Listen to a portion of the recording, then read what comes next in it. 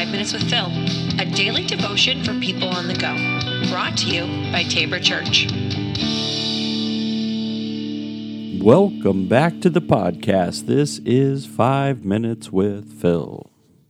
All right, today in the Dysfunctional Family Tree, what we have for you is a story that's not quite as well known. Not many people usually bring this story out into the open. But because it's the dysfunctional family tree, it's time to, pull back the bushes a little bit, pull back the leaves, and see what else is hidden behind there. And so today we get to a priest, and his name is Eli, and this is in 1 Samuel chapter 2. We just got this whole exchange that Samuel, who was born of it, his mom would show up every day at the temple praying for a child. And we've seen this, in the past with lots of people in Scripture so far that had this same struggle. And she would show up at the temple every single day. And God said, I'm going to give you a child, but you're going to have to dedicate him to the temple, right? You're going to have to, say, here's this child. It's for the Lord.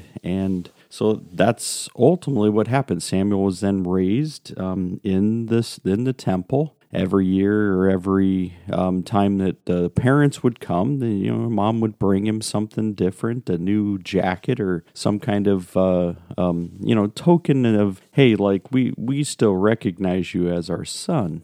And so there's this whole exchange, but he's under this priest, right? And the priest's name is Eli, and Eli's got some wicked sons. And I'm not saying wicked in a good way.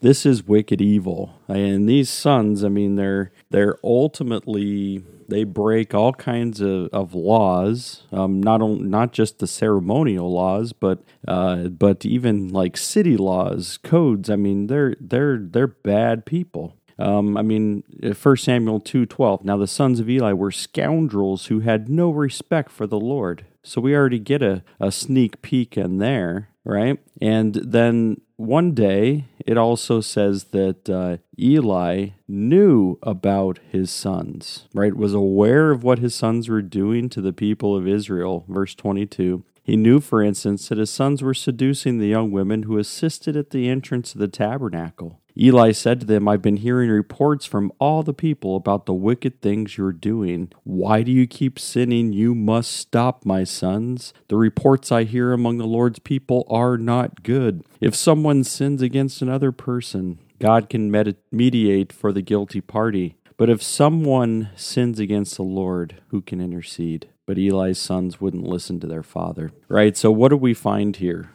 Corruption in the temple. And ultimately, even his sons, Eli was the priest. He had sons that were working in the temple. They were working for Eli. They were in the family business, yet they were corrupt. They had no respect for anything of the Lord's, even though they worked there. Now, I know we can draw all kinds of parallels today, because what we can see, even in this dysfunctional family tree with a priest and his disrespectful family, right? And I don't know if you know this or not, but there is a little bit of a history sometimes, or maybe we would say some tales that have been told of pastors' families that go off the rails.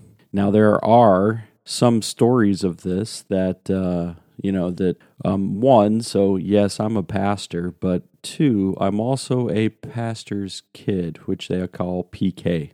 And so I know a little bit about the whole off the rails thing. So what we do know is that sometimes what pastors' kids, priests' kids do, which not priests in the Catholic Church because they can't have kids, but what they sometimes do is they rebel, as lots of kids do in general. But what do kids do that have been kind of raised in this system? They rebel against the system. And maybe Eli's kids, what they needed is some, like a stronger presence like they needed Eli to do a little bit more early on, and maybe he turned a blind eye to it. Maybe he's like, yeah, they'll be fine. We'll let them, raise themselves. Let them decide for themselves what they're going to do when they get older, right? I mean, that's always just a bad thing to do. But here's the thing, right? We know that this exists not just within pastors' families, priests' families. We know that there are things that happen amongst the family tree, that there are people who rebel against it.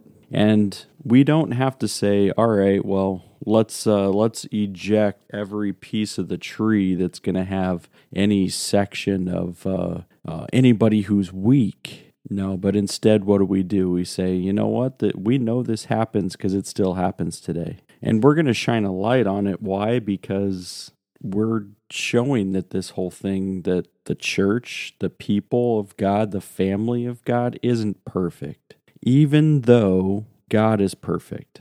Even though the God who sits above it is perfect in his ways and all of the things that God does, because God sees more than we see.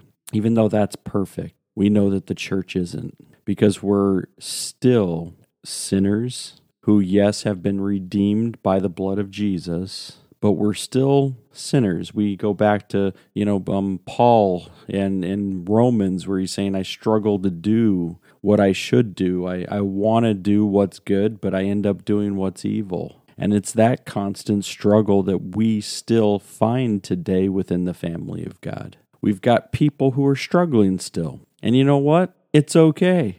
We know that God is not going to say, well, because you're struggling, I'm going to cut you off. No, God is faithful. God is saying, I've got a promise that I'm always going to come after you. I'm always going to be the one who's going to come and get you. And that's a promise of God, and God's faithful to that.